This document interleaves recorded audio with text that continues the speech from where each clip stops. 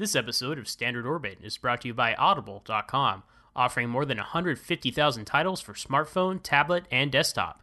To get a free audiobook of your choice, visit audibletrial.com/trekfm. And also by Enterprise in Space. Find out how you can help science and education and become a virtual crew member aboard the NSS Enterprise Orbiter. Visit enterpriseinspace.org.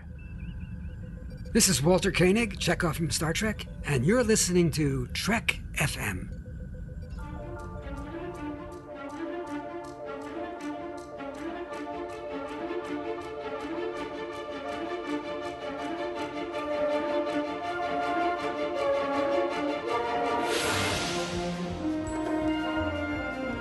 Risk is our business. It's like nothing we've dealt with before. Golly, Jim, I'm beginning to think I can cure a rainy day. I can't change the laws of physics.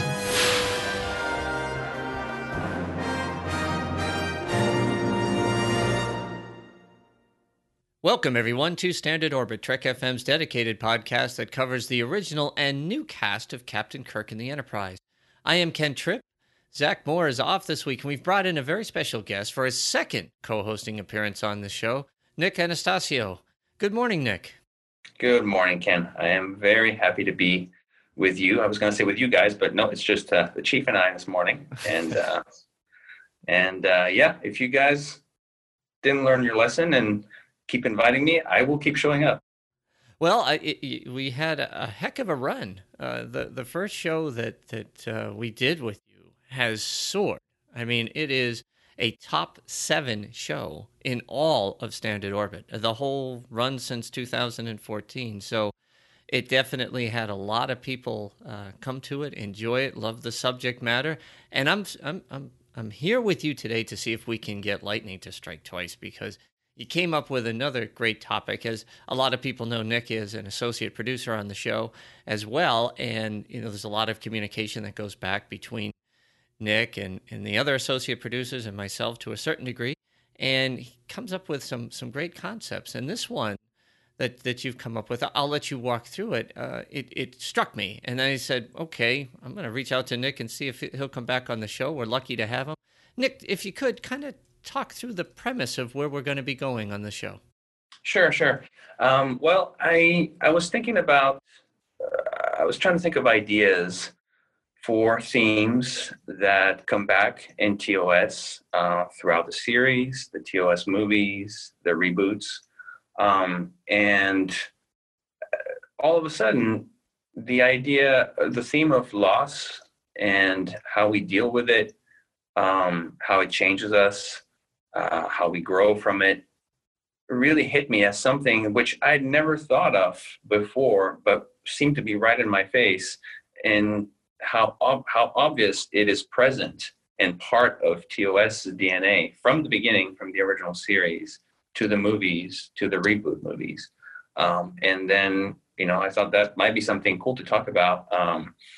It's a serious subject matter, but at the same time, I think that's one of the interesting things Star Trek manages, and again, in all of these eras, which are very different in terms of our popular culture and the types of media and content that was shown. All these times, Star Trek managed to find a way to deal with it, and I think genuinely pass on lessons, but in a way that, to me at least, always seems relatable and uplifting and not depressing. And it deals with loss of all kinds very seriously at times, but still is always uplifting. So I thought that might be interesting to chat about. Yeah, I thought so too. It really struck me, and I was thinking along some of the lines that you were talking there, and also how it helps us deal with things. And I know there's a lot of people, we see it all the time on Facebook, when people will say, not feeling great, put in this Star Trek episode or movie, and kind of made me feel good. And some of those movies are, like you said, they can be heavy at times, but yet they still turn to it, and it brings back something. It pulls them out of their I guess their sadness a little bit, and puts a little bit more optimism, which is what Star Trek is all about, however. And that's kind of a neat thing. So what I thought we'd do, based on what we talked about before the show, was kind of go back to the original series for a bit, and then we'll wind through the movies and the reboots. We'll kind of talk about some of the things that we observed, that you've seen, that struck you, how things were dealt with. And, each character, too, as we were discussing before the show as well, has kind of had to face these difficult and trying times, dealing with loss and then recovery. So if we go back to the original series, and, there's a bunch of episodes that pop in the top of my head, and I was curious from your perspective, what were some of the moments that you reflect on thinking about the show and maybe some of those instances? Well, I mean, of course, Kirk is going to come first because we see him deal with loss. And you and I talked about that a little bit off mic, but, and I know you guys talked about Kirk's romances and the perception, well, the reality of his romances in the show versus the perception sometimes of his romance. And I know that a lot of times, the perception is that Kirk is this kind of womanizer who sort of, butterflies from girl to girl and relationship to relationship. And it's not untrue. There's some truth, but I think that a lot of times, especially earlier on in the series, and even later on, he is approached as very serious as a character. And I think that side is forgotten.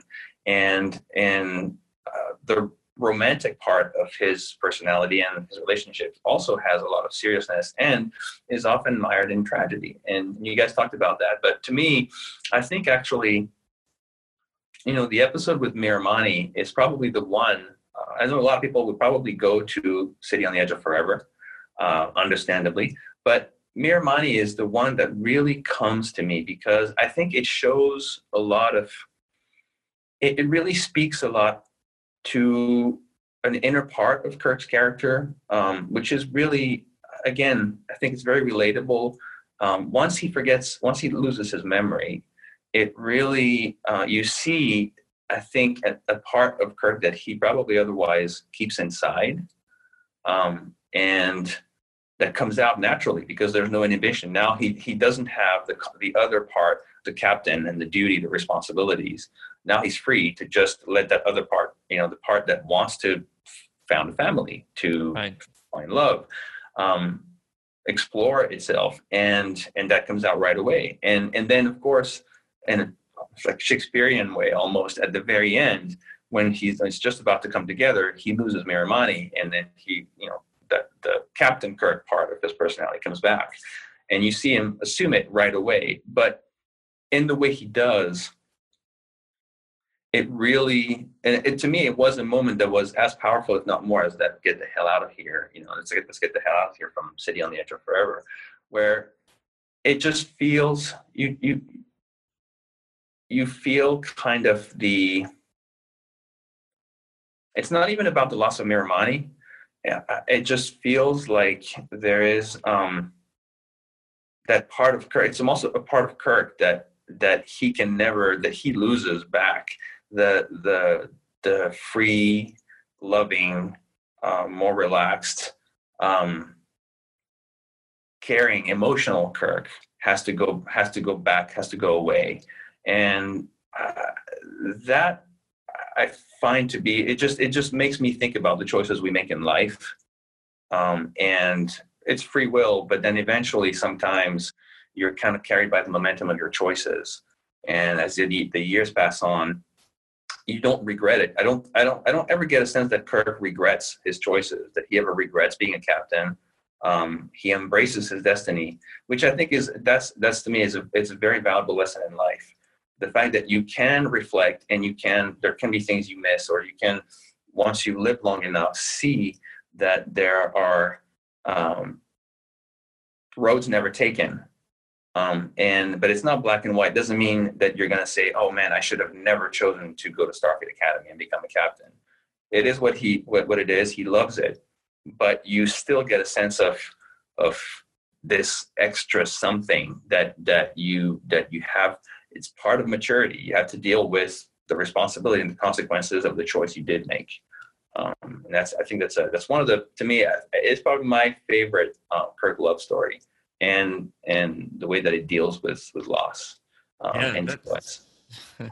It's interesting. A few episodes not that long ago, I kind of brought up the same subject, focused on that, and I think you're right. There's a couple of things from what you just said that I found fascinating. One is that without the burden of command in his ship and whatnot, you kind of see Kirk put everything he has into that relationship.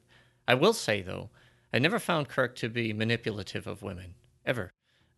His heart, he was kind of a guy who fell and would fall fast, which was kind of an interesting character dynamic for that. There's a lot of people, we saw how the captain in TNG, Picard, was a little bit more stoic and wouldn't even allow himself to open himself up. And similarly, in a particular episode, The Inner Light, we see him free of all the shackles and becoming the family man he never dreamed of, and how it impacted his character going forward on that. And I see the same thing with Kirk, although he is Shakespearean just by destiny. He has a lot of relationships that just end in a very sad and way. Whether it is The City on the Edge of Forever or Who Cries for Methuselah, it doesn't matter. It just seems like he'll find that woman, fall in love, and then have to deal with something very, very sad. And he does it well. I think the other point that you were talking about is his lack of regretting. And that's an interesting subject. I don't know if there's parts of his life that he doesn't regret, but he realizes it helped create his character. It helped create his philosophy on life and how he deals with things. So he doesn't regret that the experience was there, but I'm sure, like many people, regrets maybe he should have went one direction and not another. However, becoming a starship captain, I don't think there would be many people that would regret achieving such a very rare and difficult objective. You have to be special, even in today's world, to be successful in whatever whatever job you have, occupation you have, is what I was trying to say. When you climb the ladder and you achieve a certain threshold, I say all the time that leadership is not a commodity, and that's why they pay big bucks for it, because there's not a lot of people who can do it well. There just isn't. And Kirk was one of those folks that did it well. Was there anything else from any of the other characters within the TV episodes that kind of had you thinking along these same terms? Yeah, for McCoy, actually, for The World is Hollow and Touch the Sky, is one of my favorite TOS episodes, and I just love the way. I guess there's no McCoy doesn't die in the episode, but there is the concept of potential loss or impending loss coming. And in this particular case, it's when he finds out that he is going to die. Again, I thought that the way that the episode posed the ideas, what it means to the people around him, what it means to him. And in this case, you see, obviously, I think there's a direct opposition kind of in the reaction that he has, which is one of acceptance and trying to make the best use of the time he has. And at the same time, you can tell Kirk has, of course, the reaction that Kirk would have, which is Kirk just wants to find a way to have that not happen. Right. Because that's what Kirk does. He just finds solutions to problems. And I think that was, they posed it really well. And you have, Spock, who in this case, and I thought that was interesting in the dynamic of the trio, he is kind of the middle. Usually you have, Spock on one end, Kirk on the other, and McCoy is the balance. Right. And in this case, Leonard Nimoy did a wonderful job at showing the way that Spock is affected without showing it, because Spock can't, of course, display his emotions. And I think that it's in that holdback that you get kind of the nuance. You can see that he's affected in the same way inside that Kirk is, and he doesn't want to lose his best friend. But you can because he can't display it as emotionally and passionately as Kirk will, it ends up being expressed more in support than refusal or denial or exclamation of "I just don't want you to die." And I think that reflected kind of the three big facets, that come with these ideas. There's denial, there's acceptance, and there's support. Right. And so I thought it was very powerful. And again, done in a way that never felt to me depressing or sad. It was done beautifully. The fact that it involved love again, in this case for Bones, felt really that was a way to show, well, not the beauty of death, but he's able to rationalize the process and say, well, I'm going to die, but look at what this brought me to this place where at the same time, now I get to have the most amazing year of my life. I get to, I found love. And so in a way, it ties back to what you were saying about Kirk, which is a form of maturity to understand that the things that are painful in our life, they will be painful. There's no way we can't be optimistic or positive to the extent of saying, see, it's not a big deal. They're a big deal. But one way to really absorb them and transform the negative energy that they can bring, is to actually also realize how they contribute to make us who we are and the best of who we are. We learn as much from the painful experiences as from the positive, if not more. And I think that that's a lesson that Star Trek teaches really well. I agree with you, Nick. And I do see people who go the other way, that cannot deal, cannot cope. And it's so sad that they don't have that anchor, that solid foundation that allows them to move on from it. And when we talk about when the sky is hollow and I've touched the stars, I think that that episode that did not enter my head until you said it, and so I've been reflecting on it as you've been going through it. It is a journey, and it's a great episode to watch in terms of how people deal.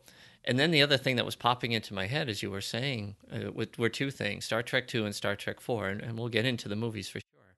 But the whole Kirk, I've cheated death and patted myself on the back for my ingenuity. I've gone left, round, and sideways, kind of like in this episode. In a sense, he refused to deal with it. He was going to fix it. And McCoy was the one who was just like, this is the cycle. This is what. And then in Star Trek IV, where I always got a kick out of McCoy trying to get Spock to discuss his experience about death, and essentially being told you have to die to understand it. And that was, so it was funny as you were saying that. I was just those two things just kind of popped into my head. And I know they're completely unrelated to that episode or whatnot, but very relatable to those characters. So you had one that was facing it, was almost there, and avoided it, and you have another who's seen it left, right, and sideways, claims to have cheated his way around it, but in reality has dealt with it a lot more than you would think. He just didn't have to deal with it with anybody that he knew for a substantial length of time, right? And I think that's really the change in impact. So that was an excellent one. We'll go one more character, I guess, from the original episodes, and then we'll kind of evolve it into the movies, both the TOS movies and the reboots. So, Scotty, he had his own, I guess, tragedies and and some dealings, and it was nice to see that his character developed more. He wasn't quite in the trio, but right on the cusp. And a little bit more above the other characters, I guess. What are your thoughts with Mr. Scott? Yeah, I think in that sense, probably because he's a little bit on the outside. When you see Scott dealing with loss, to me, it's the I don't want to say the most relatable, but I think it's where, whether, I don't know that that was done consciously by the producers and writers, but I think that it ends up being the one that you relate to the most in a sense, because Scott is kind of more us on the bridge of the Enterprise. Okay. The fly on the wall, seeing the big three, and the big three are the iconic, they're kind of the Greek gods. You're looking up to them in the pantheon, and you're like, wow, these guys are bigger than life. But then, Scott is kind of, Scott, and he's used as comic relief a lot, but I think that it's not just comic relief. I think the way that Scott is funny is a way that actually, it's like Miles in DS9, in Next Gen. He's more the blue collar Star Trek guy. He's the guy that we relate to because he's us. He's okay. You think, yeah, I'd love to be Kirk.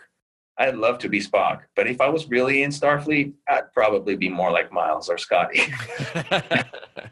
And that's not to take away anything that they are as Starfleet officers or enlisted in the case of Miles. But they have the same standard of excellence. They are as brilliant, as smart. They're good leaders, but they're guys who go home. They're guys who drink. They're guys who go to the bar. They're guys who get in fist fights. They're guys who have wives and argue, and they're guys who deal with loss. And so I think that when you see it happen to Scotty, that really you feel like, okay, that's the part actually in a way where it's not the lecture part. I think when it happens to Kirk, when it happens to Spock or McCoy, you get that sense of like, well, here's a lesson to learn, son. Then when it happens to Scott, you get the relatability of, oh, I'm going home and it just sucks. It was a really bad day. I like how you pulled all that together. Interesting. With Scotty in particular, I think you're right. It's not that they aren't brilliant; they're just more focused in a specific field, right? Yeah. So they're technical experts and so forth. Or Miles is also a great engineer, and who knew? I guess a heck of a soldier back in the day, but not something you would ever glean from his mannerisms or the way he approaches things. And yeah, but the one thing that I think was missed with Scotty, because they did highlight it a lot. If there was anybody who loved the Enterprise more than Kirk, it was Scott, right? It was his ship. It was his baby. And he wore his emotions on the sleeve anytime anything was happening to the ship. The amount of panic in his voice, the ships are going to explode, the engines are going to explode any minute now. I could definitely, as you could retcon things and say, if he magnifies his repair estimates or reduces them, or he magnifies them by a factor of 4 so that he comes off as a miracle worker, he might be doing the same thing in terms of what the real threat is the ship is, because he really doesn't want it to explode. So his warnings are much sooner. But and also I thought a big gap, and we'll talk about this in a minute, in Star Trek 3. I know where all the focus was and why on Kirk and the loss of the Enterprise. But if there was another character there that should have been more demonstrative in his sadness of loss in dealing with it, it would have been Scotty. And you're very right. You're absolutely right. And it's oh man, I never thought about it. I just realized, but you're 100% right. And and like you said, obviously we know where the emotional focus is, what the character arcs are. It makes sense, but you could have, and I think you could argue, and you'd be right, you should have had a moment where you acknowledge how what it is for Scott. I mean, he's losing his life. He's losing literally the thing that has been the shape of his life for his whole life, his whole professional life. Yeah. He rebuilt it right from scratch and was in charge of a lot of things. And I know he was pulled onto another ship, but he still felt like the ship was repairable, and he was dealing with it. So yeah, I found that interesting. But his character, you're right, mostly comic relief or whatnot, and maybe a little over the top when he did fall in love. It was.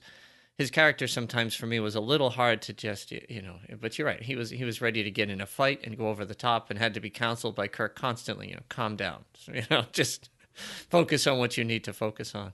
And, but I like the blue collar analogy, because you're absolutely right. And there's a lot of good folks in the fleet that I know of, all, whether officer, enlisted, or whatnot, that are kind of have that blue collar mentality, even if they are quote unquote white collar, just because they are those technical experts and can drive things, and they do deal with things without that rational thought process that you see in somebody as coiffed as Captain Kirk. But that's a good point.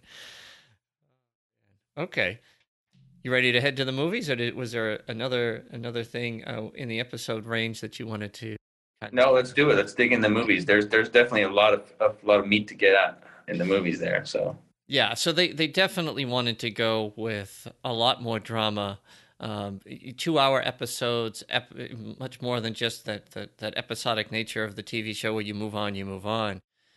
We have essentially a trilogy of, I guess, growth and tragedy that comes along with it.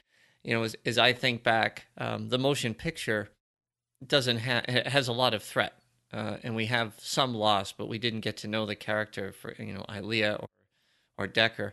And now with Stephen Collins, there's a whole different view on him anyway when that movie is looked at, and it's a damn shame. And I don't mean it's a damn shame for the way things are being looked at. It's well earned. I just disappointing. But anyway, because it's my favorite movie, and now it's got that. I look at the screen and I just go, ugh. Anyway. Yeah, we have to be able to extract that and just leave the movie for what it is for the movie. That's right. Yeah. I focus on the character and not the human being, I guess. Exactly. Yep. But we obviously a big change in direction, right? When Gene Roddenberry's kind of pulled off it and given a perfunctory role as an executive consultant, in comes Harve Bennett, who has a long history of driving themes, stories. I mean, he's been in the industry a long time. He understands the need to really pull people in and how to impact characters. And of course, we're going into Star Trek II with the thought process that Leonard Nimoy wants out. And so they go in an incredible direction. And from that perspective, Nick, what were the things about Star Trek II in particular that really hit you in this story? Well, first of all, let's put it out there. Well, of course, we know that Hollywood is Hollywood, and like you said, a lot of the arcs that were written in all of the movies are written for the rules that we know are the reality of Hollywood. They need the need to reach at more intense drama, to draw the numbers, to draw the box office. But that being said, like all art, once it's out there, it is what it is, and whether it was the intent of the creator or not, however it came out, it's there and it's valid for what it is. And I think that definitely, even though we know we have these arcs and we know why they were put in, the trilogy of 2, 3, 4, and then even later on though, 6, in the way that it buttons some of those ideas, and there's a couple of things in 5 too. I think created some amazing storytelling for Star Trek, storytelling for film in general, and again some really valuable life lessons. For me, when I saw 2 at the first degree, of course, at the time I was 11, so I was completely heartbroken at the fact that Spock died. I didn't expect it at all until it happened. I lived in a bubble where I was, first of all, I was young, but we lived in Africa at the time, and I was completely cut off from media or fan buzz, anything like that. So I had really no idea when I saw the film. And in my young black and white mind, I just could not foresee at all that a major character was going to die at the end of the film. And I'm sure it goes a lot to why I loved Star Trek 3 as much as I did as soon as I found out. Because until I saw 3, I had no idea. In my mind, that was it. That was the end of Star Trek. Spock dies, Star Trek's over. Right. And I remember we moved to Paris, France in '85, and I went to the video store that my parents had signed up with, to rent Star Trek 2 to watch it again. And I was heartbroken again. I mean, I'd already probably seen it a couple of times back then.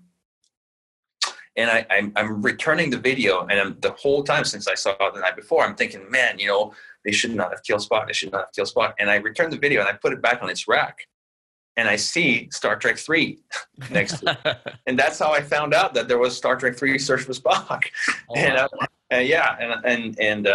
So I grabbed it off the shelf right away and devoured it that night. But anyway,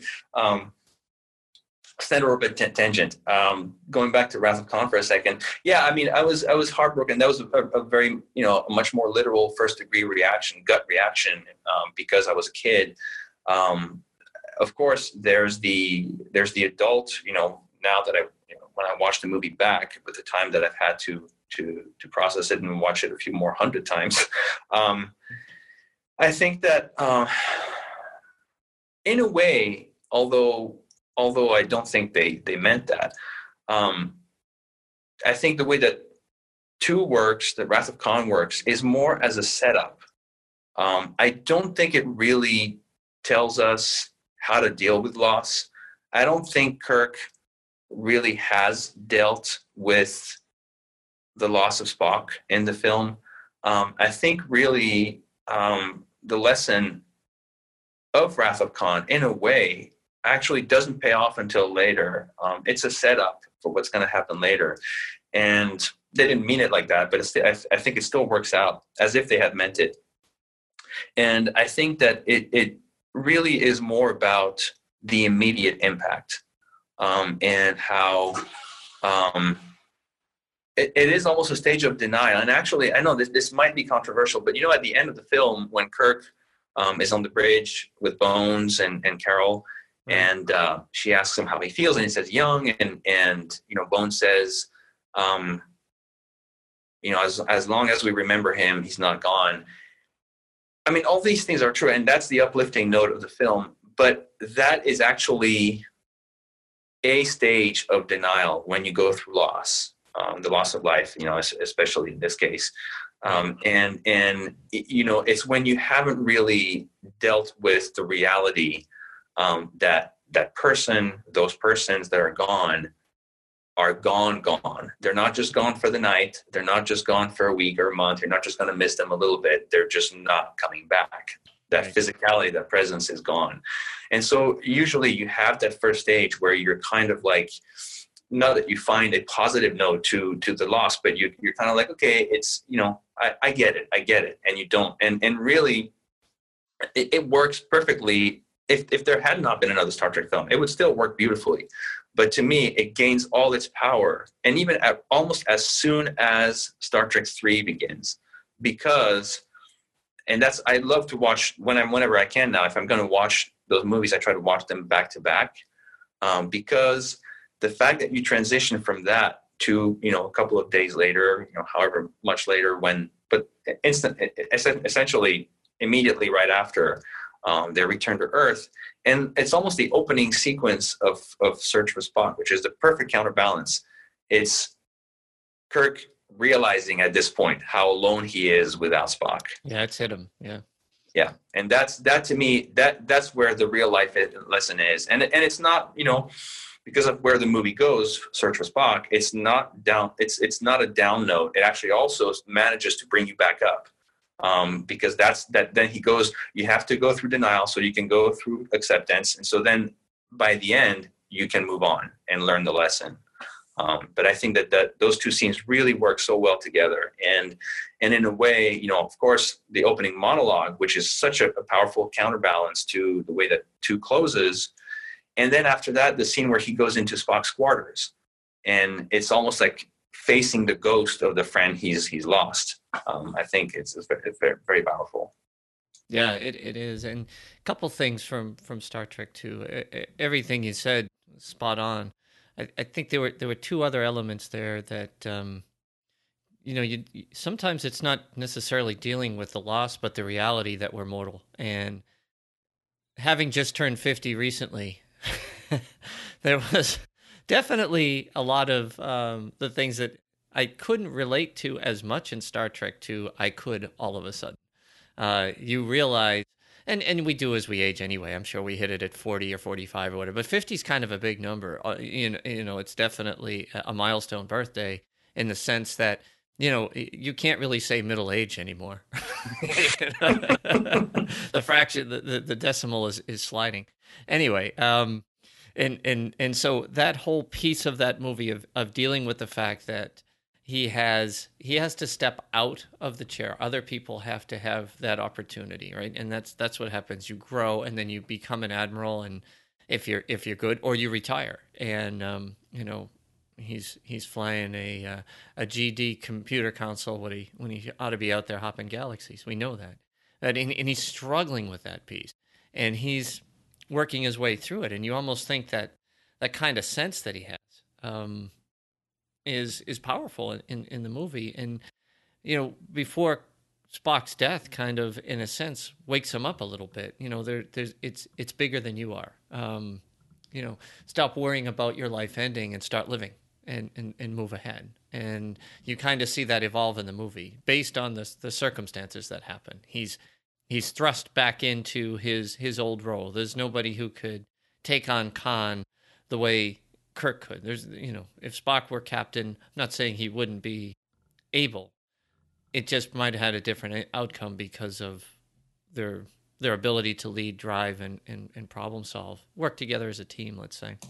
Yeah, absolutely. You're completely right, and I think that's another important thing for Star Trek to know and to note is Star Trek deals with loss, but it's not always the loss of life, the loss of a loved one. It's loss in many ways, and in a way, you're right. A very powerful story of Wrath of Khan is how you can lose yourself sometimes.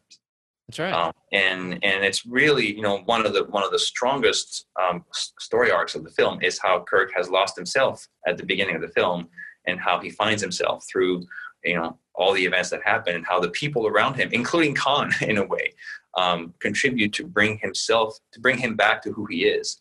And I think that's part of the genius of having a villain who wasn't just a villain, but who was part of their past, because the whole theme of the film is also about who you are, your past, and how that defines, and you can't run away from it. You have to embrace it. And he's an antagonist, but the positive force that Khan represents is that he is literally the physical embodiment of Kirk's past, saying, I will not be denied. You have to acknowledge that I exist. I'm your past. I'm here, whether you like it or not. That's right. So, and then the other piece that I thought was powerful, but they didn't stick with it, and they couldn't, but I wish they could have, or at least some kind of a follow-up to it, was the loss of Scotty's nephew. Your sister's child is dead, and I'm sure there's a lot of accountability that would be coming his way. If you have a nephew that looked up to you and wanted to join Starfleet, you're on your first quote-unquote training mission, and you come back with loss like that. Also equally powerful. It was obviously very demonstrative with him showing up with his nephew on the bridge versus sickbay, but I understand the dramatic impact of that, and Spock closing his eyes, and all of that was an incredible moment in the film. That was the first, I think, real gut punch in Star Trek in quite a while, was that one scene, all 10 seconds of it, and the give the word thing or whatever. It didn't play as powerful as when that turbo shaft door opened. For whatever reason, it just didn't with me. I don't know why. I thought it just. I think it's partly the way it's edited. There's that.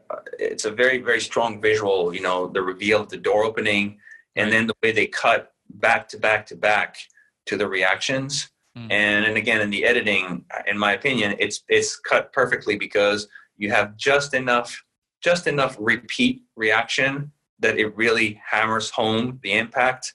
Not so much that it becomes too repetitive and you lose that impact. So it's a very judicious choice of really kind of like driving it home and then stopping when you need to stop. It feels very. I mean, the fact that you see, I think, and I'm sure I'll be called out in the Babel conference if I'm wrong, but I think that the last reaction cut is on Saavik. But either way, the fact that she reacts the way she does. And Right. she's supposed to be, even more so than Spock at this point, the unemotional one. That really kind of like punctuates it with, yeah, this is the reality of what happens in those situations. Yeah. It wasn't just the ship taking a plunge. It was, I don't know. It was a great scene for Star Trek. We just hadn't seen that happen. It's been intimated. You think about the City of the Edge of Forever. We don't see, Joan Collins after the accident or anything along like that. That's why it was and it was a shock and awe type of impact. And to show you that there's more than just lasers going off and explosions in the ship. It pulls us back into that movie, I think, in a very, very dramatic way. And it's also kind of dismissed equally as fast as its impact on Scotty. Like I said, for the right reasons. That wasn't the crux of the film. It was there for drama. It had its emotional punch, and they moved on. And apparently Scotty does too, right? I mean, don't give me too many bumps. He seems right as rain by the end of that show. But of course, he's got duties to perform. Okay, I think that's good. Now, before we started the show off, Nick, when we were talking about Star Trek 3, man, I wish I had recorded it because you talk about that. I know it's your favorite movie. It's Zach's favorite movie. I love it as well. It's definitely up there. But there was so much that went on in Star Trek 3. It's almost hard to capture it all. You look back at that movie and you think of all the things that were introduced in that movie. We don't often talk about all the things that were lost in that movie. So I don't know if we can recapture that lightning in a bottle, but I'm certainly going to let you have that opportunity. All right, I'll do my best. No pressure. Well, the funny thing is, Star Trek 3 is a middle chapter, right? And again, it may not have been. I'll be completely honest. I don't think that they were really thinking in that sense at the time. We weren't really quite in the franchise era film of Hollywood, so they weren't thinking. They weren't trying to build this, big cinematic universe and write a trilogy. But it worked out that way, and so nonetheless, the result is there. It is a middle chapter. Middle chapters, in books and film. Even like within one film that has a 3-act structure, the second act, the middle chapter, always or very often get kind of the short end of the stick because they're in the middle. And so in and out of themselves, they're the ones that they need the beginning and the conclusion to really soar and to really make sense. But at the same time, because they're the middle, they're often structure-wise where a lot of the meat is. Because anyone will tell you setting up a great story is easy. The what-if premise, a hook, it's really easy. Anyone can come up with a great what-if idea. What if, blah, blah, blah. And that's basically your act one. You're telling the audience, this is what's going on. The conclusion is not easy, but it's easier to pull off because it's basically it's wrapping things up. It's a satisfying end, whether it's a climactic action scene or whether it's a kiss. Where you really struggle is always the middle chapter, because that's where you want to develop the characters, you want to develop the arcs at the same time as you don't want to get boring. You want to keep interest. And Star Trek 3 is a perfect example, in my opinion, of a perfect middle chapter. Yes, it's a story that works with Wrath of Khan. So you need to have the introduction. Yes, it soars even more when you see Star Trek 4, because Star Trek 4 brings you this really awesome, satisfying conclusion in every sense of the word. But it is the meat of that trilogy. And, in Star Trek 3, what made it my favorite film, well, I told you how I found out that Spock was coming back. So that was alone to really make it, to make it the best. But there is, to me, that's Star Trek 3 is Kirk's Kobayashi Maru. It's not the Wrath of Khan. In Star Trek 2, you have the setup. Star Trek 2 is kind of the early part of the Kobayashi Maru. It's basically when you're told by the computer, this is what's going on. And then Star Trek 3 is where Kirk has to make the decisions and he has to take the test. Star Trek 2 is Spock's Kobayashi Maru, but Star Trek 3 is where Kirk really has to face the reality of a no-win scenario. No matter what happens, he's going to lose. And what he goes through, I think is, like you said, there's so much on a personal level. He loses so much. Sarek says it at the end of the film, at what cost? Your ship, your son. And, his ship is, as we've said, as you and Zach have said before, his ship is everything to Kirk, and he loses that. He knew he had a son, but he's just found his son. He's just gotten an opportunity in life to begin a relationship with his son, and then his son dies, like right there and then. And yet, he has, like you said, it's a very Kirk kind of trait. He has the ability, as he's grieving, to understand that there's no what if, there's only what is. And so what needed to happen happened. And he's already processing the fact that he could only go one way. He could only embrace his life and then try to find the lesson to learn, to move on, and to transform the bad things that happen into a positive outcome. And in this case, it's his best friend coming back to life or helping him return. But when Kirk says, if I hadn't tried, the cost would have been my soul. I think it's really, I think what he's saying is what you were talking about. It's Kirk realizing our experiences and our choices, even the ones that are painful, it makes us who we are. And so we have no other choice, because if we run away from that, we're going to lose our heart. We're going to lose our soul. And that's a worse fate than the saddest possible loss you can face. If you just live as a husk where you're alive and you're not facing your choices and you're not yourself, it's far worse than dealing with grief, far worse than your own death. And that's what he's expressing, I think. No, I think so too. Well, you did a great job. I think you recaptured it.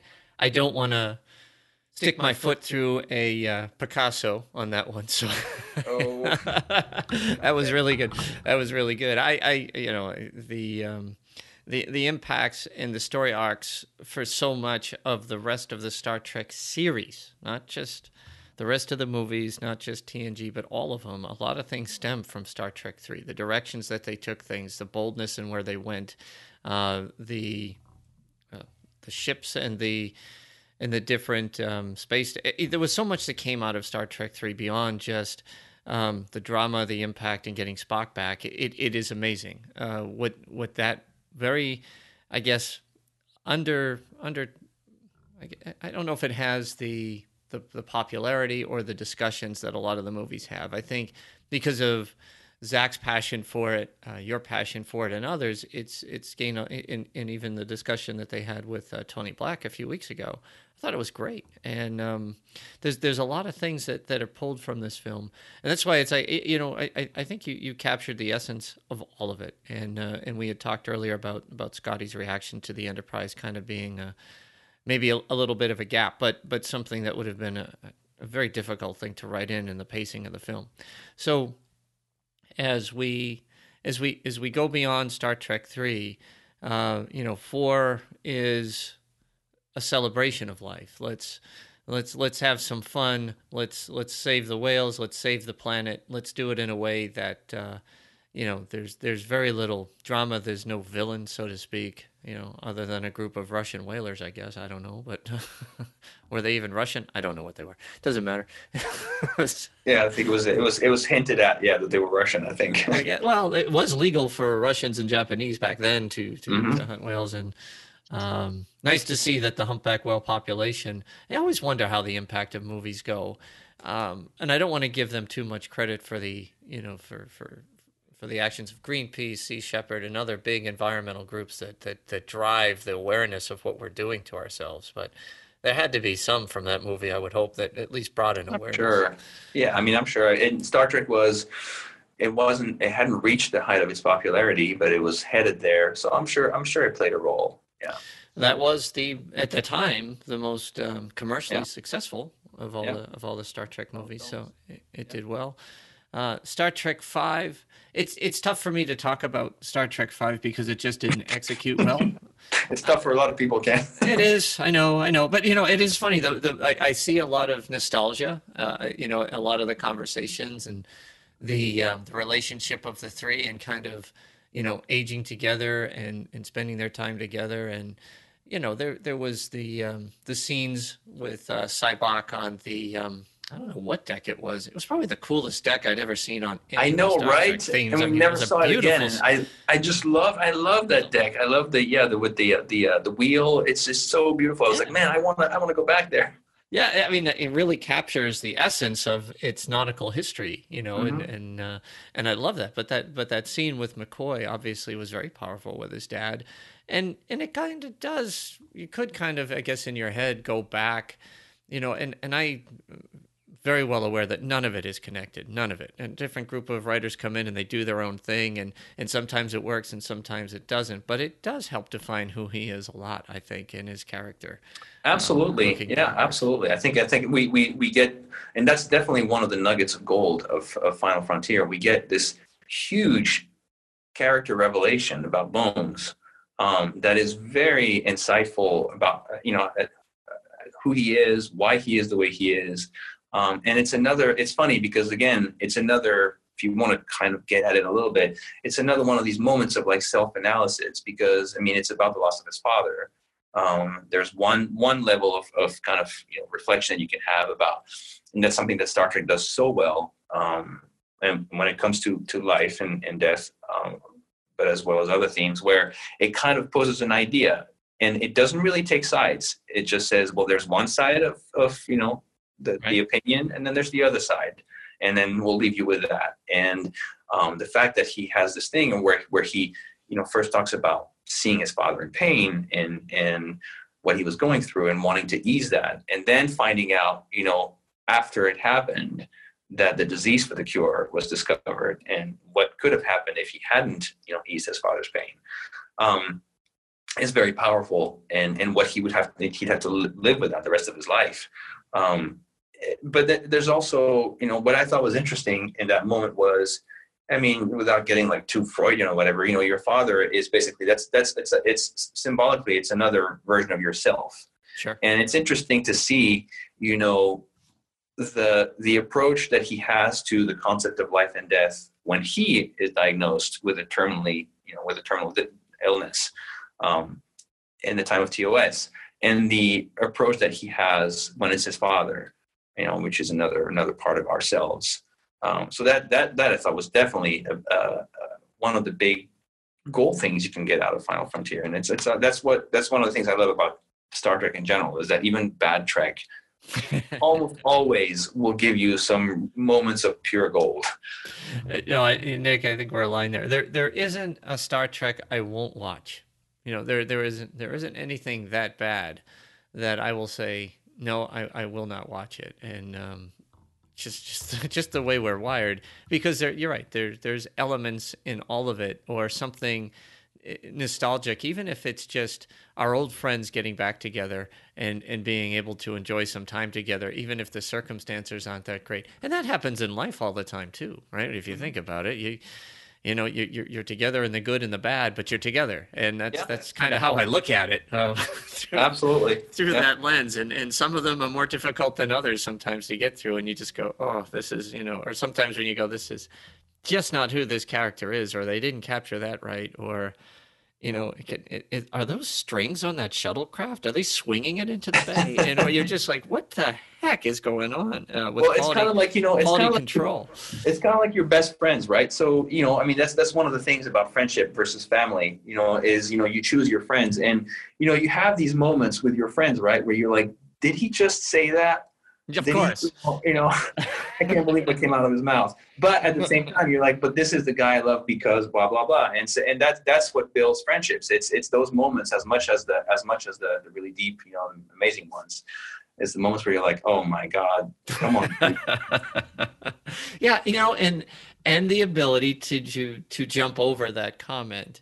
It is so funny. I'll stand at orbit tangent. The social media aspect and quote unquote what friends are and what friends aren't, and people shutting off and getting shut down because of an opinion one way or the other.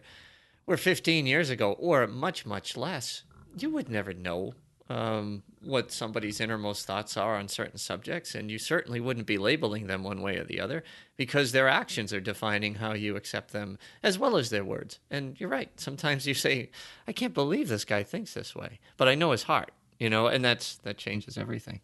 and that's that's the beauty again of friendship, is that when it's a parent, when it's a sibling, and that's another form of love, but you kind of say, well, I have no choice because that's my dad, that's my brother, that's my sister. Right. The friend, I think that there's a lesson there in maturity, which Star Trek deals with all the time too, which is that you learn to process, to disassemble the parts you like from the person, the parts that you don't like, that annoy you or whatever, that are silly, and in the end reassemble the whole thing. And I think this is what builds love of a friend, is you realize that, okay, well, I know the parts that I don't like about this person, I still choose to love them for who they are as a friend. That to bring it back to Star Trek, I think it's the same thing with Trek. Is basically, you can see the parts that are clunky at times, the episodes of the movies that don't work as well, but you learn to kind of to see what you love about it and make the choice in the end that the sum of it is still amazing. That's right. So Captain Kirk, Star Trek 6, let them die.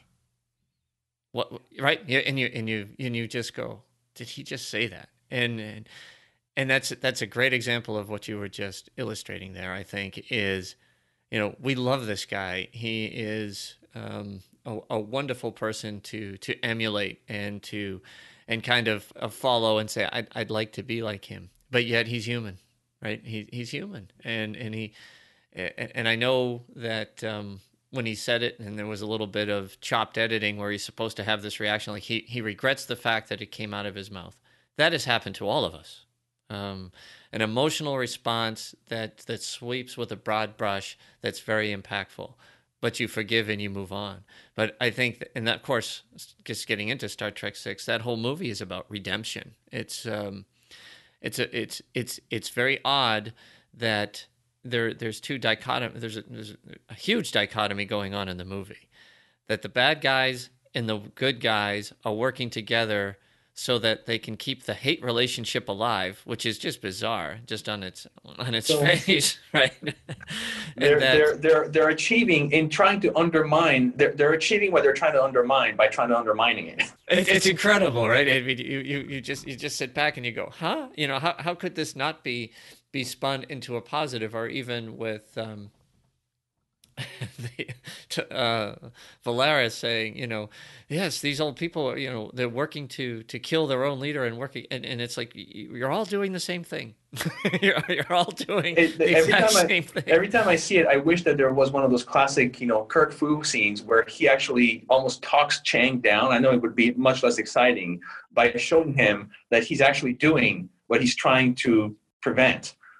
Right. They found a common ground. You forge an alliance with the Federation. Even though the goal is horrific. It's bizarre. Yeah, it is a wild movie in that sense. And I think that that happens in life a lot. There are people that come together to that would never normally work together to drive something that isn't necessarily positive. And it is an odd world. And I think it captures that, whether it meant to. I'm not really sure. I know it was Denny Martin Flynn and Nicholas Meyer both wrote aspects of it. I don't remember who wrote what. And I know that it wasn't originally intended by Leonard Nimoy to be a Manchurian Candidate type of movie. It was, I think, from when I read Nimoy's book, the I Am Spock, he kind of said, I was looking to go in a different direction about coming together. Not just, I think the working relationship between the two was to solve the issue, not to create the problem. And it just went in another direction. But it was still executed well, because that does happen. It's bizarre to me, It's a really bizarre thing. And you see that, without getting too political, but you do see that in life all the time, where you see people at complete opposite ends of the political spectrum. And when you analyze sometimes the rhetoric or the actions, you realize, well, you guys are kind of both doing the same thing. And sometimes it almost feels like a pro wrestling match. You're like, if someone told me that you guys had gone in a room before and scripted it couldn't play out better, because it really feels like you're almost working together to achieve something that's not, like you said, that's not necessarily good, but you're still, while acting as if you are at each other's throat, it feels like you're actually play acting, and it's part of a scenario that you guys almost worked out. It feels that parallel. So yeah, definitely. Yeah. It's surreal. It is surreal, but yeah, still a great movie and a great way for the original cast and crew to exit, I thought, the series. And yeah, and I think, definitely you talked about all the ways that Star Trek 3 was relevant, important, even essential. And I think that it pays off even here. You have, the loss of David in Star Trek 3, as much as it's sometimes, looked down on by some fans who say, well, that undermines him just discovering David in 2. I think that it pays off in so many ways, and you see it pay off here. You see it pay off in the beginning, like you said. You see he has almost this Darth Vader moment when he says, "Let them die," and right. it's you see it for all the growth he's already had. And he's had a lot of it. We talked about that. There's a moment where you realize that part of him hasn't grown yet. He hasn't come to term with that. And I think in that sense, it's brilliant that they, again, it's a great editing choice that Meyer did to cut out of that reaction and cut to Spock's reaction, because right. Spock at that point is us and goes, whoa, where did that come from? And he realizes he still, all these years later, has not resolved that issue. And then the movie takes you on the path to that resolution. And so by the end, when he has that moment where he tells Asadbor, you helped restore my son's life, or his faith, that it really shows you that story is, and again, dealing with loss, is the lesson to Kirk personally was it helped him understand how death can become meaningful and can take on a positive, can be a lesson. And sometimes, I lost my wife, and I remember, not long after her passing, having a conversation with my parents, because my parents, who have been married for over 60 years, were having a pointless bickering argument. Mm-hmm. And I got so mad at them. And I said, my parents love my wife. And I said, okay, I know life is life, and I know, things are going to happen, and I'm not trying to judge you. But at the same time, you're in a position right now, because it was literally within weeks of her passing, sure, where you have the opportunity to learn the lesson that it is to not have the chance to be with someone for 60 years. And not only that, but like, it wasn't from my perspective, it was from that of my wife. And I said, she's not going to have those moments. We're not going to get to argue as 80-year-olds, because she's gone. And it's not to make you feel bad. It's so that, let her be a positive influence, because if she could, she would want that reality that she's not going to be there to be a lesson for you, so that you can actually enjoy this moment. Or if you're going to argue, be able to resolve that quicker and remind yourself and say, oh, you know what? This person, let her death be a lesson that we need to enjoy every moment. We need to just not argue over stupid things, and just be happy that we're together and we can hold hands. And I think that it is genuinely, I always try to remember, whether it's her or other people, when people die, I think the least we can do is basically use that as a lesson for us to enjoy the gifts that we have in our life every day. And that makes their passing, more meaningful and more, it's hard to say, but more positive in a way, for us. They give us something, another gift after they're gone. The perspective changes completely. It's really what it is. And there's not a lot of people that can understand that or drive in that direction. I think intellectually we can, but emotionally, if no one's ever experienced anything like that, it's very hard to capture. because you've lived your life a certain way. So it's when you say married for 60 years, God bless them. That's that's great. Yeah. But I know with a lot of people's folks and so forth, you know, I think they've been bickering for 50 years. And that's actually how they communicate, and it doesn't take away the fact that they love each other. But it's funny how, and I don't mean funny in a humorous sense, so forgive me with that. But it is interesting how the devastating impact on yourself or whatever has you looking at that, going, no, you need to cherish this moment. No, don't waste it doing this. This is ridiculous, and that's all they know, right? That's just. Yeah, I mean, and like you said, in their case, in the case of my parents, it's really, I mean, it is, you have to laugh. It's, at this point, it's become part of their DNA as a couple. It's they're basically, you know, the odd couple. They bicker all the time. And at the same time, as I know, like, you know, they're always at each other's throat like that. But I also know that you can tell the moment that one of them has a problem, the other one is near, you know, hysterical, panicked with, you know, trying to make sure they're okay. You know, so it's just, yeah, that, but otherwise they're kind of always saying, you know, your dad, your mom. It is comical in that way, in terms of watching how people have been together for a long time, and it's you know, and it's almost like sometimes I just wish this or wish that, and they never mean it. You're right. And the second something goes the other direction, you see the whole. Yep. The other side comes out right away. You're like, yep, that's literally. I mean, this person, they have become one person at this point. You know, they're one entity basically, and so they can no more be separate from one another than your arm from you. You know. Sure. Binars.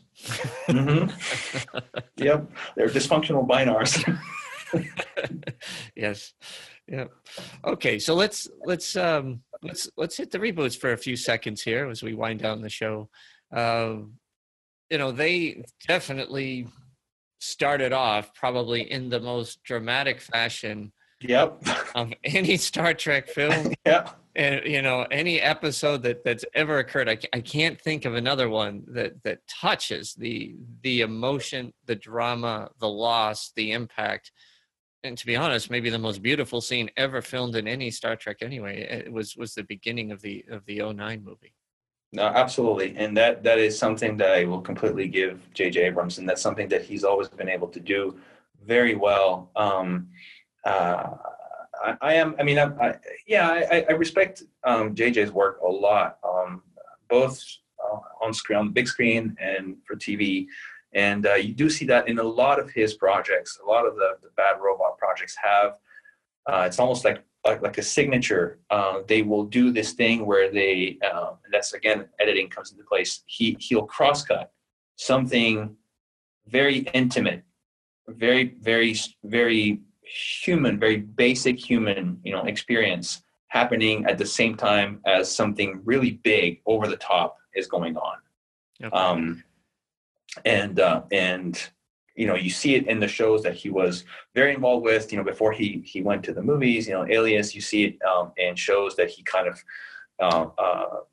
sort of birthed and then moved away from, like Lost. Lost was one of their trademarks. They would always do these things, and I thought it was amazing that he carried that over into 2009. And it was that I cannot think of a better way to open that movie, to open up a reboot of the Star Trek story, than by showing, you know, the birth of Jim Kirk and the way that he set up, again, this cross-cutting. It happens in these tragic circumstances, and yet somehow it is still uplifting. You know, it's extremely powerful, and I hope that you know, he mentioned as part of the promotion for Beyond that the fourth movie would feature George Kirk.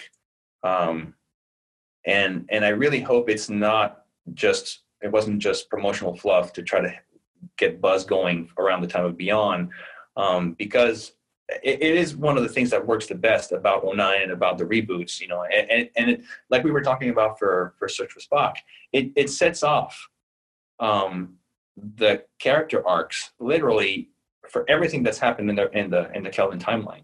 It still comes from that moment, and the destruction of the Kelvin and the Narada, but literally just Kirk's birth. Kirk's birth is the birth of the Kelvin timeline.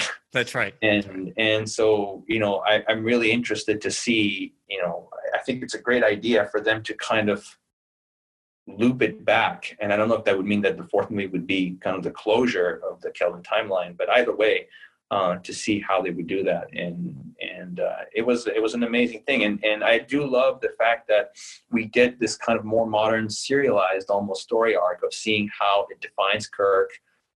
Even though I didn't like Into Darkness, I did like some aspects that had to do with him and Pike and the fact that Pike has become his, de facto father figure. That's right. I thought that was really cool. And in Beyond, I think it pays off really well because, you have that opening scene again with him and McCoy and Bones in the beginning. And you see that he still carries that chip over his shoulder. Yeah, he does. And I think to your point, the launch of the whole series starts with that moment. And I'm not a big fan of Into Darkness either. Again, I'll watch it. It's a spectacularly well filmed movie in terms of cinematography and pacing and all that stuff. It just doesn't. It's not a Star Trek universe. It's a Star Wars universe, I think. And that's okay. But that moment when Pike gets killed, to me, was as powerful as any other scene that I'd seen in any Star Trek film. It was very real. I thought it was devastating. I think how, just like a dad, he's disciplining his son for being a fool and being careless, and just because you're lucky doesn't make you good. And then in the next scene, he's got his arms around him, and not in the literal sense, and he's like, okay, I'm going to show you how to do this. I'm going to walk you through it. You're going to be my first officer, and we're going to get you there. And then, obviously, the loss and how a son would react to that is exactly how Kirk reacted to that. Not as a Starfleet officer, not as a captain, but this guy just got my dad. I'm going to get this SOB. Whatever it takes, and that was his focus. I think that was lost on his shipmates. They're thinking more along the lines as, no, the rules say you do this, this, and this, and you're doing this, and that's not how it works. But they weren't capturing the essence of what Pike meant to him, which is interesting since Spock mind melded with him, Pike just before he died. Another interesting aspect, Yeah, you're totally right, and I think that's my favorite scene in the film is the scene at the bar. I love that scene. And again, we talked about these gold nuggets. Even when Star Trek fails, it still produces really awesome elements. And that moment is so beautiful. And a lot of it is really paid off by the skill of the actors, the two actors in the scene. And Chris Pine is amazing. Like it really comes alive to me when he comes to the bar and tells Kirk that he's bringing him back as his XO, and he's like, you'll be all right. And there's that moment where you can see Kirk is almost on the verge of tears, and it's love basically. He realizes, man, this guy, I love this guy. He's like my dad basically, and that like you said really motivates very well how he would react at the loss of this person immediately after almost. I think it's unfortunate the film failed to capitalize on that. It got mired in trying, I think, to be too complex and having too many plot twists and be too epic, where I think that if it had followed a little more the DNA of the old TOS films, and if they had realized, but 2020 hindsight, it's easy for us to see it after the fact once the movie is edited and released. But if you had latched on to the fact that really the core, the emotional strength of the movie is that scene at the bar, and that it works as a perfect setup for Kirk's reaction, that could have helped the story focus more on that instead of like the big set pieces, which then could have made, because there is a great story there. But I think it just got lost in trying to be too much of a big sci-fi epic, and that was there, but it wasn't strong enough. But I did love how it comes back in Beyond, and you have, of course, Beyond deals with loss with Spock as well. Yes, of course. I think in that sense, Kirk is already a couple of steps ahead because he's been that our Kelvin timeline Kirk has been dealing with that literally since he was born and trying to resolve that idea. I mean, he has his challenges, and he's obviously still trying to face. It's more personal,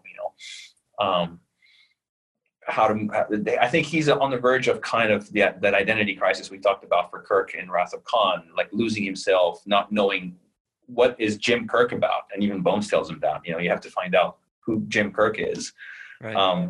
But Spock is the one who obviously deals with loss, and we talked about how father figures are symbols for part of ourselves. I mean, literally here we have Spock 1.0, Spock Prime, who is him, but also a father, but him, and everything that means. And I think, again, you have kind of that idea of like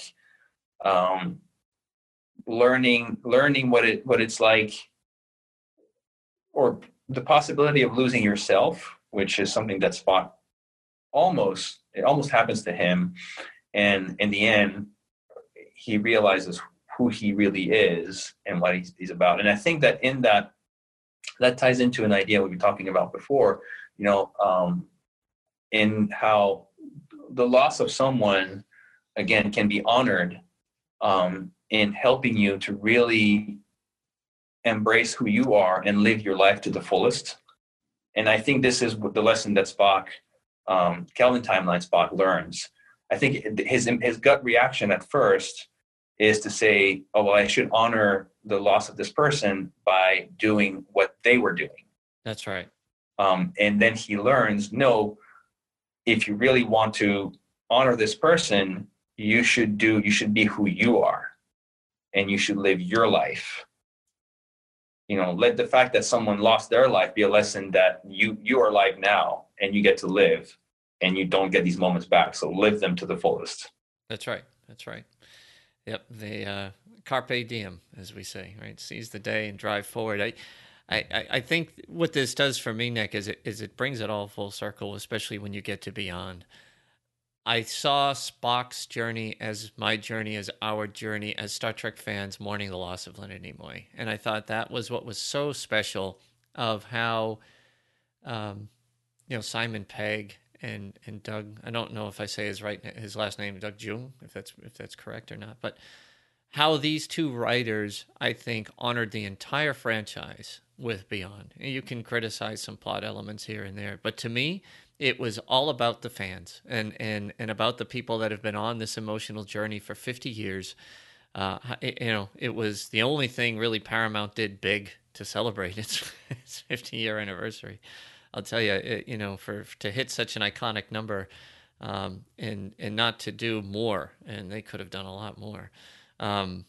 It was a shame, but this movie, I think, did a lot to make up for that, in honoring the previous cast. There is few emotional moments in Star Trek that struck me when Spock looked at that picture, that casting picture from Star Trek V. It just was like, yeah, okay, here's the connection. I've always struggled with, I love Star Trek, and I love comic book movies, things like that. I enjoy it. I don't get lost in their universes, quote unquote. I don't get lost in timelines. I'm a linear person. I don't, alternative this, alternative that. I just flush it out in my head because I really don't care about it. What I liked is how it connects. I don't consider Chris Pine's Kirk or Spock to be different from William Shatner's or Leonard Nimoy's. I really don't. We're just looking at it through a lens that before we knew them, this is how they grew up, and there were circumstances that impacted that timeline. I get it. But for me, this, is people, I guess, who have that ability to jump in their imaginations, and beyond what I can do for whatever reason. This thing was like how it helped me kind of pull it all back in, and it allowed me to really enjoy the reboots. I've always enjoyed them.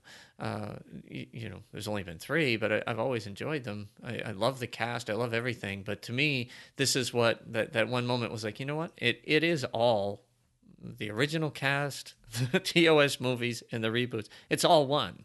And that's why this podcast pulls it all together more than anything, because that's just how it's viewed. When I see the the DC, and they talk about, there's these TV shows that I never watch, but and then the movies or whatever, which I do see, and how they're not connected because they're different. I don't even want to deal with it. I could care less. It's just like, I just want to be entertained. Show me something, but let me have something that's constant so I can put it together. And this really, for me, I thought was just incredible. But I do appreciate the makers of this film making a couple of special moments to help us remember what made Leonard Nimoy and that Spock character so wonderful, and allowing Zachary Quinto, I think, is doing a great job in carrying that mantle. But I'll think of that's whatever it was, 20 seconds of showing that picture and going, yep, it's all one. Yeah, I mean, it's amazing. You're absolutely. I couldn't have put it better. It's such great connective tissue, and you really feel. Again, we know the realities of Hollywood, and it's fine. We know that it's a business. We know what motivates a lot of the actions that are taken behind the scenes. Sure. But nonetheless, you can feel also when there are genuine moments, and there's not a doubt in my mind that Star Trek Beyond is a love letter. It's a love letter to the fans. It's a love letter because the people who wrote it and produced it and directed it knew when it was going to come out. But I think it's also just a love letter. And it's one of those moments where you feel it, that particular scene, that this is kind of like Simon Pegg has said before, that this is that moment where the guy's like looking at his keyboard as he's writing the script going, man, I can't believe how cool it is that I'm writing this, that I'm writing a Star Trek film because I'm a Star Trek fan. And I think there's another moment to me that comes across like that. And unfortunate, we talk about lost circumstances, led to that moment really kind of getting even more power. It's that scene at the end when Kirk and Spock walk in, and Spock set up the surprise party, or it's Bones and Kirk, and they toast, and Kirk says to absent friends, right. And it cuts to Anton Yelchin, and obviously they did not know what was going to happen when they were, I think we can realistically assume, I know a little bit about the timeline of, editing, that when they cut that scene together, it was well before Anton Yelchin passed away. But I think it gains more power partly because by the time we saw the movie, he had died. But I think it's a full circle thing. It's also the fact that he had died helps us to really feel the fact that scene is genuine, because we know that it wasn't put together to honor the fact. It's not like the title card that came at the end, which acknowledges him. This is a genuine moment that was captured outside of the context of what happened later. And I think the fact that we know it's happened by then, but we also know that it had happened then, it makes us really realize that it was a heartfelt, genuine, connective tissue moment of just honoring the legacy. And so it really makes it come together. To me, it's that and the scene you talked about are my favorites in the film. Yep, and I'm looking. I've got an incredible piece of history in my office, which is it's an autograph from all the main cast of Beyond, including Anton. And I just keep looking at that picture because he seems like he's always looking back. And you're right. It was, I guess, as we say, sometimes it's better to be lucky than good, but they did capture a pretty special moment with that. And it brings it all home. Okay. All right, my friend. I think this has been a very interesting and emotional and fun journey that we've been on. I've enjoyed this conversation. I think for a lot of our listeners, and I get the feedback all the time, because we launch on Monday mornings, this is what they commute to work with. I'm hoping they find a lot of good humor in this and a lot of interesting things that come out of this discussion. I for one, the more I put on the news or watch anything, the more I go, nope, I'm putting on a podcast. Yep, bubble. Yeah, I have a couple of friends. We call it we're in our bubble. We need to be in the bubble right now. Need to be in the bubble. I'm not going to let all the craziness, and all the nutty things that are going on out there. That really are just silly and wastes of time anyway. It's not impactful.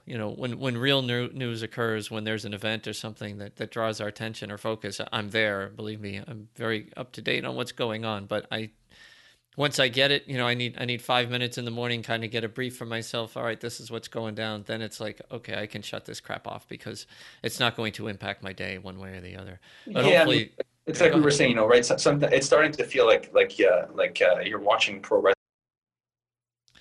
It is, and there isn't anyone on any side on any discussion right now that to me is distinguishing themselves, and it's a damn shame. But that's where it is.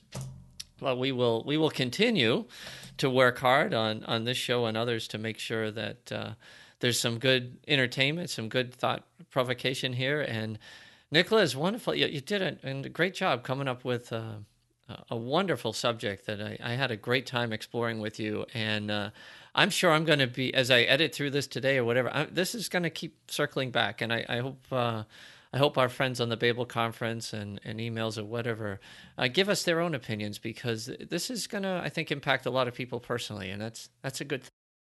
Yeah, and that's one of those, Star Trek to me, I'm always really, really touched whenever I hear a show, a podcast that deals with, that has testimonies of people talking about the impact that Star Trek has in their life. And how they came to Star Trek, the moments, that Star Trek was really part of their life and helped them through this or that. And a lot of times it's very, very emotional when you hear like these testimonies that are edited together, because you hear people talk about very serious life issues, not always loss, but very deep moments. That's not so serious, but deep.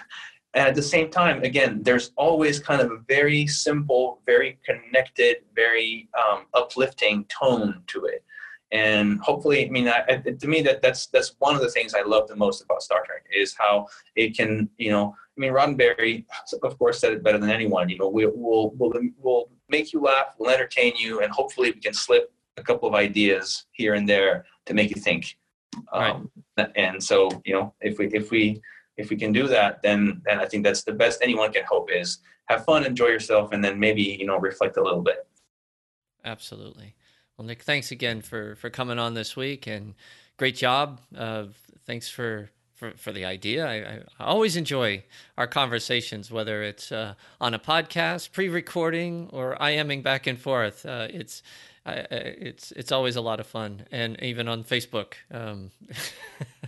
You gotta love the Facebook. Anyway, my friend, you take care. I'm sure we'll have you on again, and we'll be coming back. We have 4 or 5 good suggestions that have come in from yourself and a lot of our other listeners, which we picked up last week. So we continue to try to come up with pretty interesting topics to keep this show relevant. And I can't express, and I know Zach can't either, express our appreciation for all of you out there that help us or actually come up with the very things that we discuss this show. It's needed. It is tough coming up every week with new things, but this crew is unbelievable. Yeah, you guys. I'm biased because Standard Orbit is my favorite show, but I love every show. I love every show on Trek FM. But Standard Orbit, I'm always amazed, because you guys deal with TOS. And TOS is the series, the one that started it all, but it's also the one that has the least amount of shows of all the other series. True. And you keep it, I don't want to say it's not a competition on more fresh, but you managed to come up with these awesome ideas, and they're not just original, they're the variety. You have some really fun ones, you have ones that are more about trivia. When you did the show about the history of the Enterprise, that was an amazing show, and that was there was a lot of personal knowledge that went into it, and obviously care and passion, and you could feel it, and it was just from week to week you come up with completely different topics that are really interesting. So thank you for putting the content out, and I'm lucky to be a little part of it. It's definitely a team effort, my friend. Very much appreciated. So, the ability for Star Trek to, take us through journeys through difficult times, and hoping and coping isn't the only thing we are discussing this week on Trek FM. So here's what else is playing elsewhere on the network. Previously on Trek.fm, Standard Orbit. Star Trek II had just premiered 2 weeks earlier, right? So everyone's all excited and flush. Oh my God, that's more like it. They were all excited and flush about The Wrath of Khan being out. It was the #1 movie. It was incredible. People were like, yeah. Just imagine seeing The Wrath of Khan for the first time, not knowing that it was always going to be the bar forever for every Star Trek movie after that. Literary Treks. I'm glad we reread this, because at the time I did read this, it was when the new movie was out. But now that we've had the 3 movies, as you just mentioned, and I've seen Star Trek 09 about 100 times, I'm very familiar with the movie, and not as much as with the comic now, because I've only read it maybe a couple of times. Continuing mission. We were pitching our idea, Don and I, to the folks at Starbase Studios. And I vowed to myself that I wasn't going to walk on the bridge and then go sit immediately in the chair and have a picture taken of myself.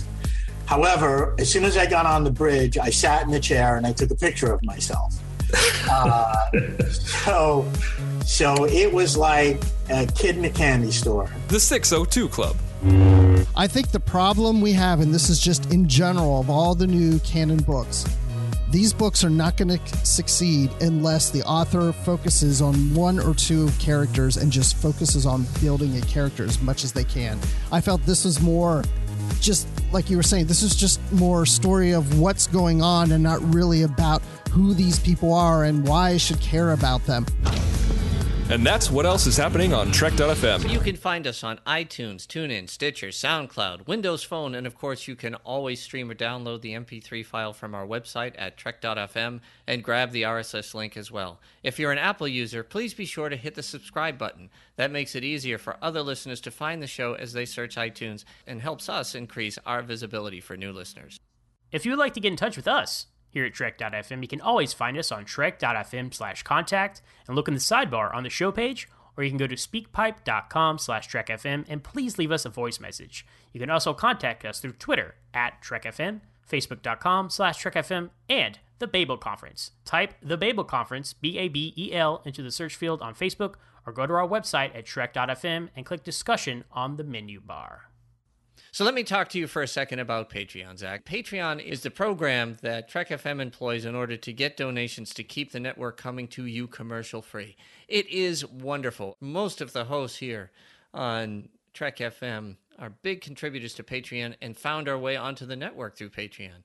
So if you can spare any money, and we don't care what the denomination is, it really means a lot to us, because there is a lot of content that we're putting up there, a lot of bandwidth, a lot of programming, a lot of equipment that we need. So please, if you can help us out, we'd appreciate it. And all you have to do is go to patreon.com, that's patreon.com/TrekFM, and you can click any donation you want. And we do have some incentives for you. So for $15 a month, you get to join the Patrons Roundtable, where you podcast, and again, that is where a lot of us started. It was on the Roundtable. I was on the very first one. I had a blast. And if you can contribute $25 or more per month, then you get associate producer credits for whatever show you like. And we love our associate producers. So please, if you have the ability, it is more than appreciated. And speaking of our associate producers,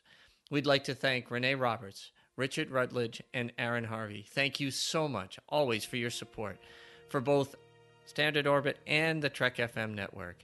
You can find Renee on Twitter at MRes_1701.